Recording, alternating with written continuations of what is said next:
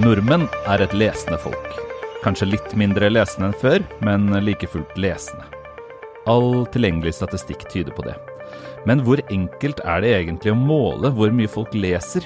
Og hvem har interesse av å opprettholde forestillingen om et lesende folk? I denne ukens utgave av Morgenbladets bokpodcast skal vi snakke om 2 nye undersøkelser som handler om nordmenns lesing. Jeg heter Bernhard Ellefsen og bokansvarlig i avisa. I den andre enden av telefonlinja har jeg Ane Farsetås, kulturredaktør. Hei, Ane. Hei, Bernhard.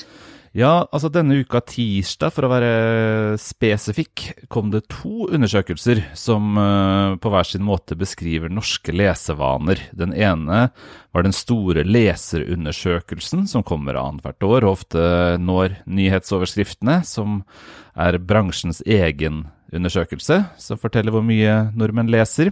Og det andre var SSBs kulturbarometer. Den var det en stund siden hadde kommet sist, så det var vel 5 år siden sist da.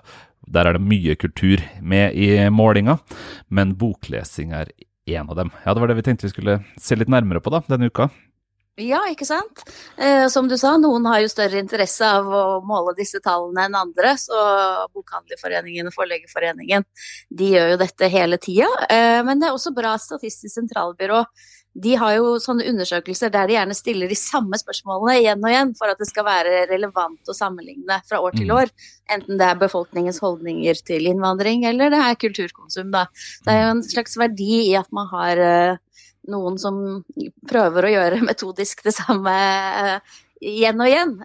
Hvor lett det å gjøre det kan vi komme tilbake til. Men hva sier egentlig disse da bransjens egen oversikt for bøker og Statistisk sentralbyrås telling? Ja, hvis vi skal begynne med staten først da kanskje, så jo da bok en av mange tilbud som måles etter kulturbarometer, og det egentlig litt sånn underlig fugl på fjellet, fordi de fleste andre av tilbudene som kulturbarometer måler jo på en måte steder man går, ting man oppsøker, altså performative ting, enten det teater, kino og sånn, eller folkebibliotek som kanskje ikke så performativt, men i hvert fall et hus som du oppsøker. Og boka blir jo da liksom en litt annen ting, siden det noe man driver med hjemme alene stort sett. Men der oppgis det at 68% har lest en papirbok i løpet av de siste 12 månedene, og 18% har lest en e-bok. Vi skal jo snakke litt etterpå om tellinger og sånt nå, så vi kan jo komme tilbake til hvilken nytte vi har av å vite akkurat det. Ja, men, hvor mange har lest bøker da? Hvis det det 68 pluss 12, eller det? Ja, det faktisk da ikke mulig å finne ut. Det jo litt pussig da. Vi jo kanskje mer nysgjerrig på hvor mange som leser, enn hvor mange som leser p-bøker eller e-bøker.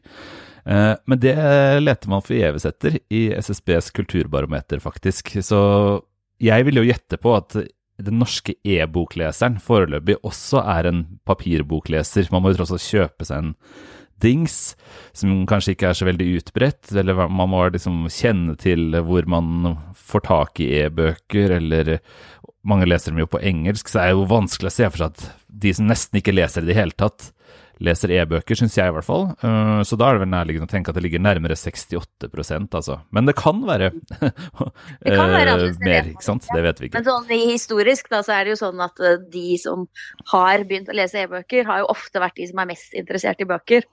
Og det har ikke liksom enda blitt sånn at som noen tech-optimister trodde at e-boken skulle appellere til et helt annet lesersegment, eller få inn helt andre yngre folk for eksempel. Ikke sant? Hvis vi bruker vår kvalifiserte magefølelse her, så det vel det som mest sannsynlig, at de som leser e-bøker ganske avanserte lesere da, som leser på alle formater, som lytter, leser på skjerm, leser på papir og så videre og så videre. Men hvis vi går til pølseselgernes oversikt over hvor mange pølser som spises da, altså bransjens egen undersøkelse, så ser vi at det drøye 80% som har lest en bok i løpet av det siste året. Og at det må jo være bra. Det jo formidabelt tall som vanlig. 80% av befolkningen interessert i varene dine. Ikke sant? Det veldig, veldig bra. 80% har lest en bok, og det ikke liksom ikke småtteri hvor mye disse 80% leser heller. Altså de deler jo opp tallet da, for de nysgjerrig på hvor mange bøker man leser, og da spør man jo både befolkningen, men også leserne, altså de 80% som svarer at de har lest da. Og da blir tallet for 2021 henholdsvis ca. 11 og ca. 13. Altså at befolkningen har lest 11 bøker i snitt, og de 80% som leser bøker da, har lest 13. Det jo ganske bra da, vil jeg si. Det veldig bra. Det må jo være kjempebra. Ikke sant? Og da kan vi jo, men likevel har det gått litt grann ned da, har det ikke det? Fordi tidligere, for 10 år siden, var vi oppe i 16-17 bøker i året per nordmann, i hvert fall slik det blir rapportert av nordmenn selv. Ja, på det beste, gjennom det siste 10-året, så har disse to tallene, og det har jo vært liksom, hvis man hadde hatt sånn anlegg for å tatovere høydepunktene, terningkast 6 eller et eller annet, så burde jo noen i bransjen ha tatovert dette her da. Fordi høydepunktet det siste 10-året 16,9 bøker i snitt på hele befolkningen, og 93% har lest en bok de siste 12 månedene. Da kan vi i hvert fall snakke om et lesende folk, ja. Så har det gått litt nedover da, på en måte i prosent ganske mye. Men for meg, som leser av disse tallene, så henger jeg meg fortsatt opp mest i hvor formidabelt høye de Altså over 80% har lest 11 bøker i året da. Ja, og dette her, det tillater du deg å stille noen spørsmål ved selvrapportering som metode. Kan det være at vi tror at vi leser litt mer, håper og tror at vi leser litt mer enn vi egentlig gjør? Kan det være at vi husker, som vi ofte gjør, det siste året, som egentlig de siste 2-3 årene? Ja, ikke sant? Vi har skrevet om disse tallene før, og jeg har skrevet en liten sak om det på morgenbladet.no igjen nå, og jeg tenker vel at selv om metoden faktisk har endret litt fra tidligere, altså leserundersøkelsen her har skrudd litt på sikte, uten å ødelegge på en måte kjernespørsmålene da. De har forsøkt å beholde kontinuiteten og sammenlignbarheten i disse spørsmålene vi helst vil ha svar på, men de har spurt litt annerledes på andre ting, og de har også forsøkt å liksom, hva skal jeg si, sikre seg litt mot selvrapporteringens fallgruver. Da. De stiller det samme spørsmålet i begynnelsen og slutten av intervjuet for eksempel, og liksom poengterer at det kan være litt vanskelig å huske og så videre. Men disse tallene så høye, og jeg bruker litt anekdotisk bevis jeg også da, fordi at hvor foregår all denne lesingen, har jeg spurt tidligere, og jeg må si jeg stiller meg det samme spørsmålet nå. Man ser ikke lesing ute i verden på samme måten som man gjorde for bare 10 år siden. Det radikalt mye mindre. Så at disse tallene skal være så høye fremdeles, det litt vanskelig å forstå, og siden undersøkelsen ser ut til å på en måte dekke opp så godt den kan da, for disse usikkerhetene, så det selvrapporteringsdimensjonen som fremstår som suspect number 1 i den mulige overrapporteringen her. Ja, det åpenbart ikke ski på beina man har hatt å slite med på norske fødestuer, men bøker i fanget skriver du litt satt på spissen, at jo, men man skulle være så lesende. Ikke sant? Det må jo være vårt fremste kjennetegn da, at vi leser bøker, hvis disse tallene stemmer. Og det, hva skal jeg si da, ute i verden så føles det ikke helt sånn. Det føles ikke helt som at lesing det som først og fremst kjennetegner nordmenn som folk. Det ikke sånn at det helt katastrofe heller, men det stemmer liksom ikke helt overens da. Så da kan man jo også tenke at noen kanskje har interesse da, av å opprettholde et bilde av at vi et lesende eller pølsespisende folk. Ja, det noe av det samme med holdninger, fordi det jo også da påstander. Jeg leser gjerne en skikkelig murstein. Ja. Det noe som folk svarer ja på i stor grad. Ja, ikke sant? Overraskende. Det jo et godt grep i og for seg, denne nye leserundersøkelsen, at man har innført noen spørsmål før man begynner på selve tellinga, som handler om holdninger til lesing, konsentrasjon, ikke sant? Konkurranse fra andre medietyper og så videre. Og blant disse så finner man for eksempel påstanden «Jeg leser gjerne en skikkelig murstein», som faktisk 1/3 av hele utvalget, ikke bare leserne altså, det ikke noe sånn delutvalg, men det som kalles et befolkningsrepresentativt utvalg, 1/3 sier ja, jeg leser gjerne en skikkelig murstein. Igjen må jeg si at det jo helt formidabelt fantastisk da, for en drøm. 1/3 av den norske befolkningen leser gjerne en murstein. Men igjen da, hvor mursteinene? Gjerne, det jo, jeg kan jo like godt være, jeg skulle ønske jeg hadde tid til, eller jeg ønsker og tenke at jeg er et menneske som gjerne leser tykke bøker for å bli klokere. Ja, ikke sant? Er det det da? Det blir jo en spekulasjonssak for oss som ikke er på en måte kvalitative sosiologer, men hva slags status har det nå da, å si at man er en bokleser? På en måte kunne man forestille seg at det har litt dalende betydning, at det ikke er så viktig lenger å si ja, jeg leser bøker, eller ja, jeg leser gjerne mursteiner, eller ja, jeg har lest en bok det siste året, men samtidig, litt er det nok da. Altså, særlig dette spørsmålet, har du lest en bok de siste 12 månedene? Der tror jeg man kan, uten å på en måte være en storskryter da, komme til å si ja, selv om det kanskje ikke er riktig. Så har vi noen andre momenter som også gjør at man kan bli litt i tvil om selvrapporteringen her, fordi merkelig nok så er det er jo selvfølgelig en vekst i lydbokhøringen, men den er ganske så liten på de siste 10 årene i det som folk rapporterer at de hører på lydbøker. Samtidig som salget av lydbøker, det har jo formidabelt endret seg og er mange, mange ganger så stort. Før var ikke lydbøker noen kategori, og nå er det noe av det viktigste som skjer i bokmarkedet.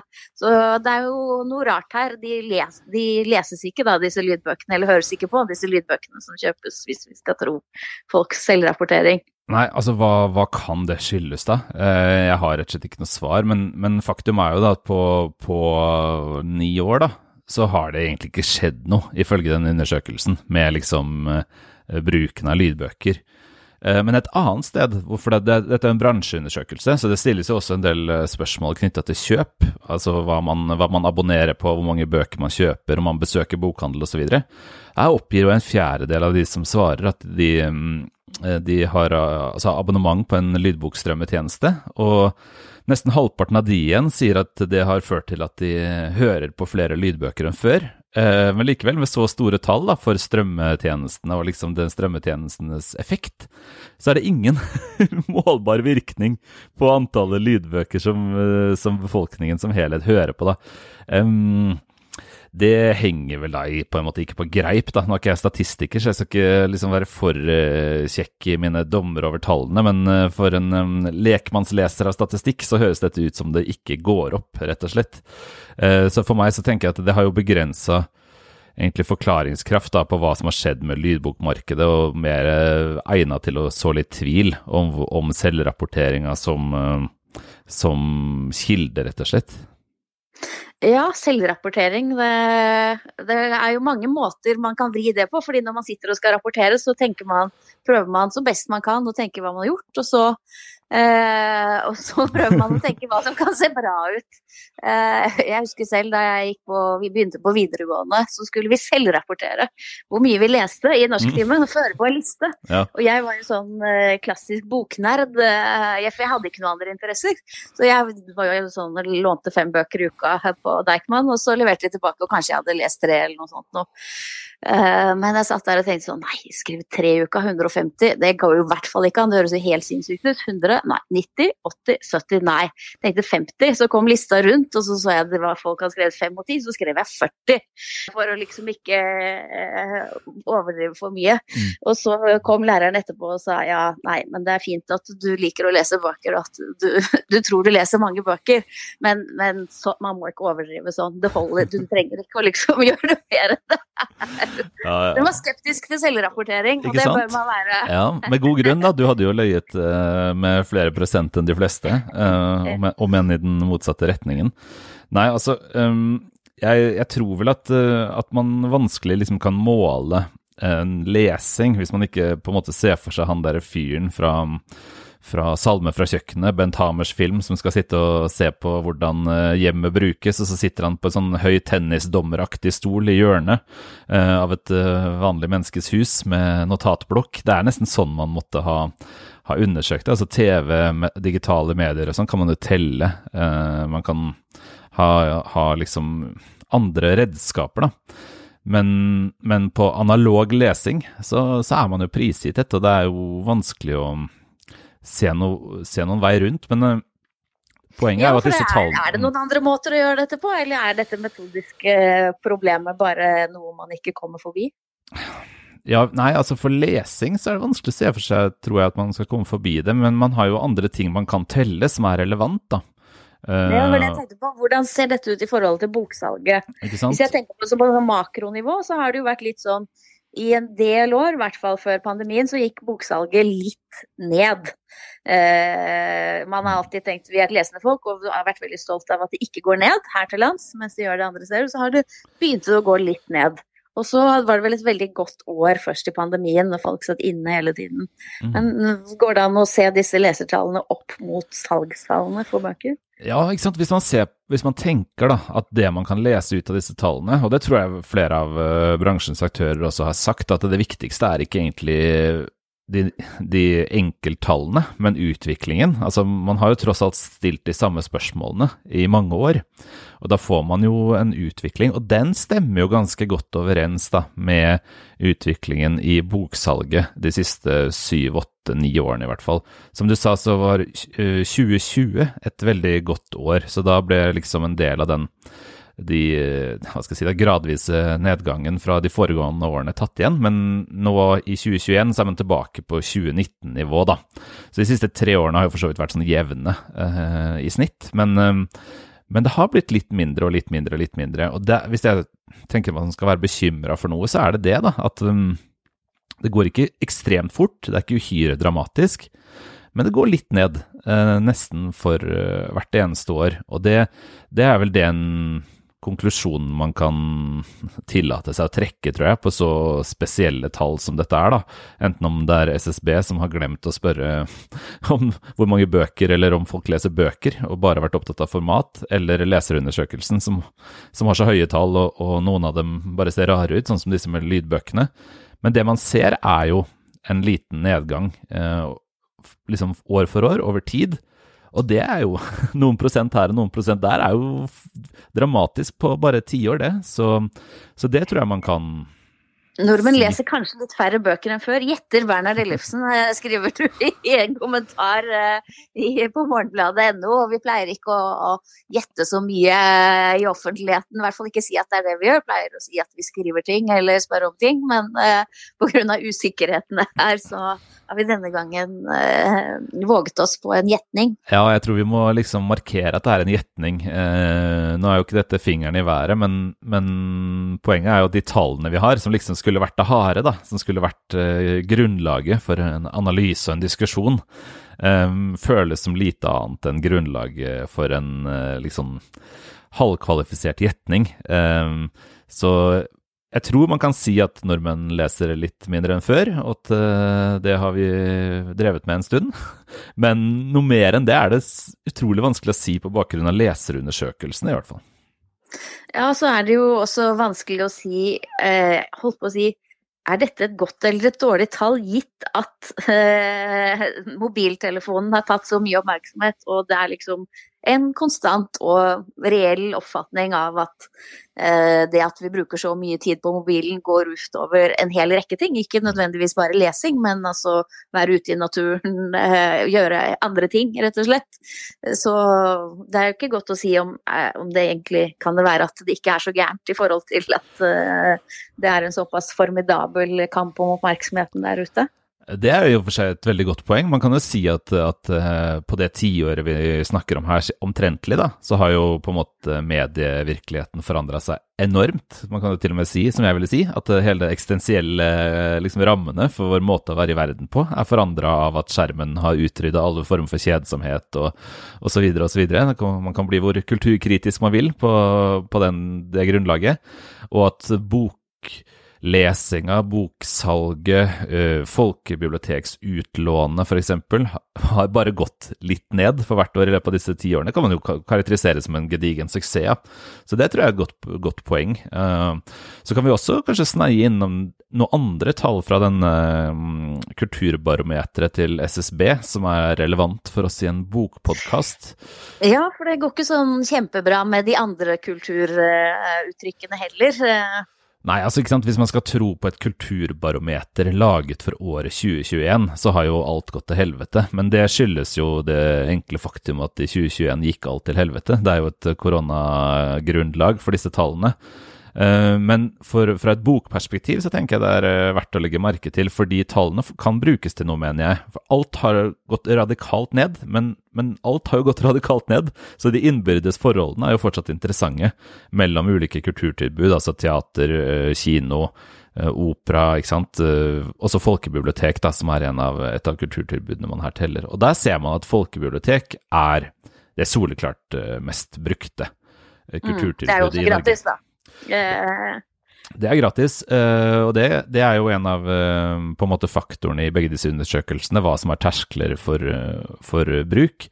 Men i hvert fall så det sånn at hver nordmann i gjennomsnitt i det elendige året, for det var jo tross alt ikke en fest å gå på biblioteket hele tiden heller i pandemien, brukte biblioteket 2,5 gang i snitt.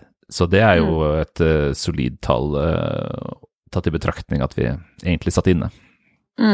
Ja, som du sier, det generelle kulturbarometeret viser jo ikke overraskende at besøk i teater, kino og så videre var lavt, men det sier jo liksom ikke så mye. Men det som litt mer spesielt nå, det jo at det kom jo også noen tall i forrige uke på at besøk på kulturhus og arrangementer også etter pandemien, altså så langt i 2022, ned med 40%. Og da begynner vi å snakke om en effekt som kanskje muligens mer varig da, av vansker med å få folk til fysiske arrangementer. Ja, det tror jeg altså, dette kulturbarometeret må man egentlig håpe at blir gjentatt ganske snarlig, fordi tallene for den perioden vi i nå, altså når vi liksom skal være i en normalisert situasjon, de jo uhyre interessante for egentlig for alle som driver med kultur, da, men selvfølgelig særlig for de som skal selge billetter til teater og opera og så videre. Og disse tallene med 40% nedgang siden prepandemiske tall, det jo rett og slett uhyre dramatisk, man kan ikke si den på en annen måte, og det jo en stor del av norsk kulturliv som utspiller seg på scener, og at det viser seg å være så vanskelig da, å få folk tilbake, det tenker jeg vanskelig kan liksom overdramatiseres egentlig, hvis det holder seg og viser seg liksom over tid. Det klart, jeg kan mer om boktall enn om teatertall, og jeg vet at boktallene for eksempel ganske sårbare for bestselgere. Mangler man en Nesbø eller en Snøsøsteren eller en sånn, har man ikke disse høyderne, så mangler man også en del på totalomsetningen. Det kan godt hende at det litt sånn i teater også, men hvis det viser seg å fortsette over tid, så det vel verdt å liksom, vet ikke, ringe en eller annen bjelle, det ikke det man gjør på teatret? Ja, dette jo veldig dramatiske tall, og det klart at det vanskelig å vite om det bare akkurat nå at folk tilbakeholdne med å komme tilbake på arrangementer. Men hvis dette skulle fortsette, så vil det jo ha mye å si, rett og slett for hvordan man skal drive de sentrale kulturinstitusjonene som teaterne, hvordan disse uttrykkene skal se ut. Så det jo veldig viktig der at noen som ikke teaterne selv, også følger med på disse tallene, sånn at vi vet om dette midlertidig eller mer permanent. Ja, det tror jeg utrolig viktig at man får gode tall på i fortsettelsen også, med relativt hyppige oppdateringer, så man vet liksom om verden har gått under for kulturhusene eller ikke. Hvis vi skal avslutte med noen harde tall fra bokbransjen, for å slutte der på vår hjemmebane, så prøvde jeg å finne noen tall for antall eksemplarer, for det jo tross alt det vi liksom ute i her da, 11 bøker i året per nordmann, og det jo voksne nordmenn vi snakker om da, så det vel en 3,5-4 millioner av oss. Da har vi jo et konkret tall da. Hvis man ser på hva som selges, så ble det for eksempel i 2021 solgt 8 millioner eksemplarer i norske bokhandler. Ja, og så skal det da være lest noen 40-talls millioner rundt 40 millioner bøker. Det litt vanskelig å se utlån, men det tallet SSB oppgir i hvert fall. Om det absolutt alle folkebibliotek eller ikke, det må jeg ta et lite forbehold om, men de oppgir et utlån på fysiske medier, som det heter, i bibliotek. Det kan vel også være CD-plater og filmer, antar jeg da, på 12 millioner. Så da er vi oppe i 20 millioner da. Så vi er i hvert fall veldig flinke da, på å låne hverandre bøker. Det kan vi konstatere. Og lese gamle bøker fra hylla. Da må det jo være 20 millioner bøker som er lest ut av bokhylla, det folk allerede har. Det er jo flott at de faktisk leser de bøkene de har kjøpt fra før av. Eller kan det være noe med selvrapporteringen her som skaper avviket? Nei, det er vi flinke på gjenbruk. Dette kan man selvfølgelig lese om på morgenbladet.no, som vi har antydet. Vi har også skrevet om disse leserundersøkelsene tidligere. De er også tilgjengelige, begge to, for alle, på henholdsvis Forleggerforeningens hjemmeside og SSBs hjemmeside. Det er morsom lesning. Bare hive seg over. På morgenbladet.no så kan man også abonnere på avisa. Det håper vi du vil gjøre. Og så snakkes vi igjen neste uke, Anne. Takk for praten. Takk for praten.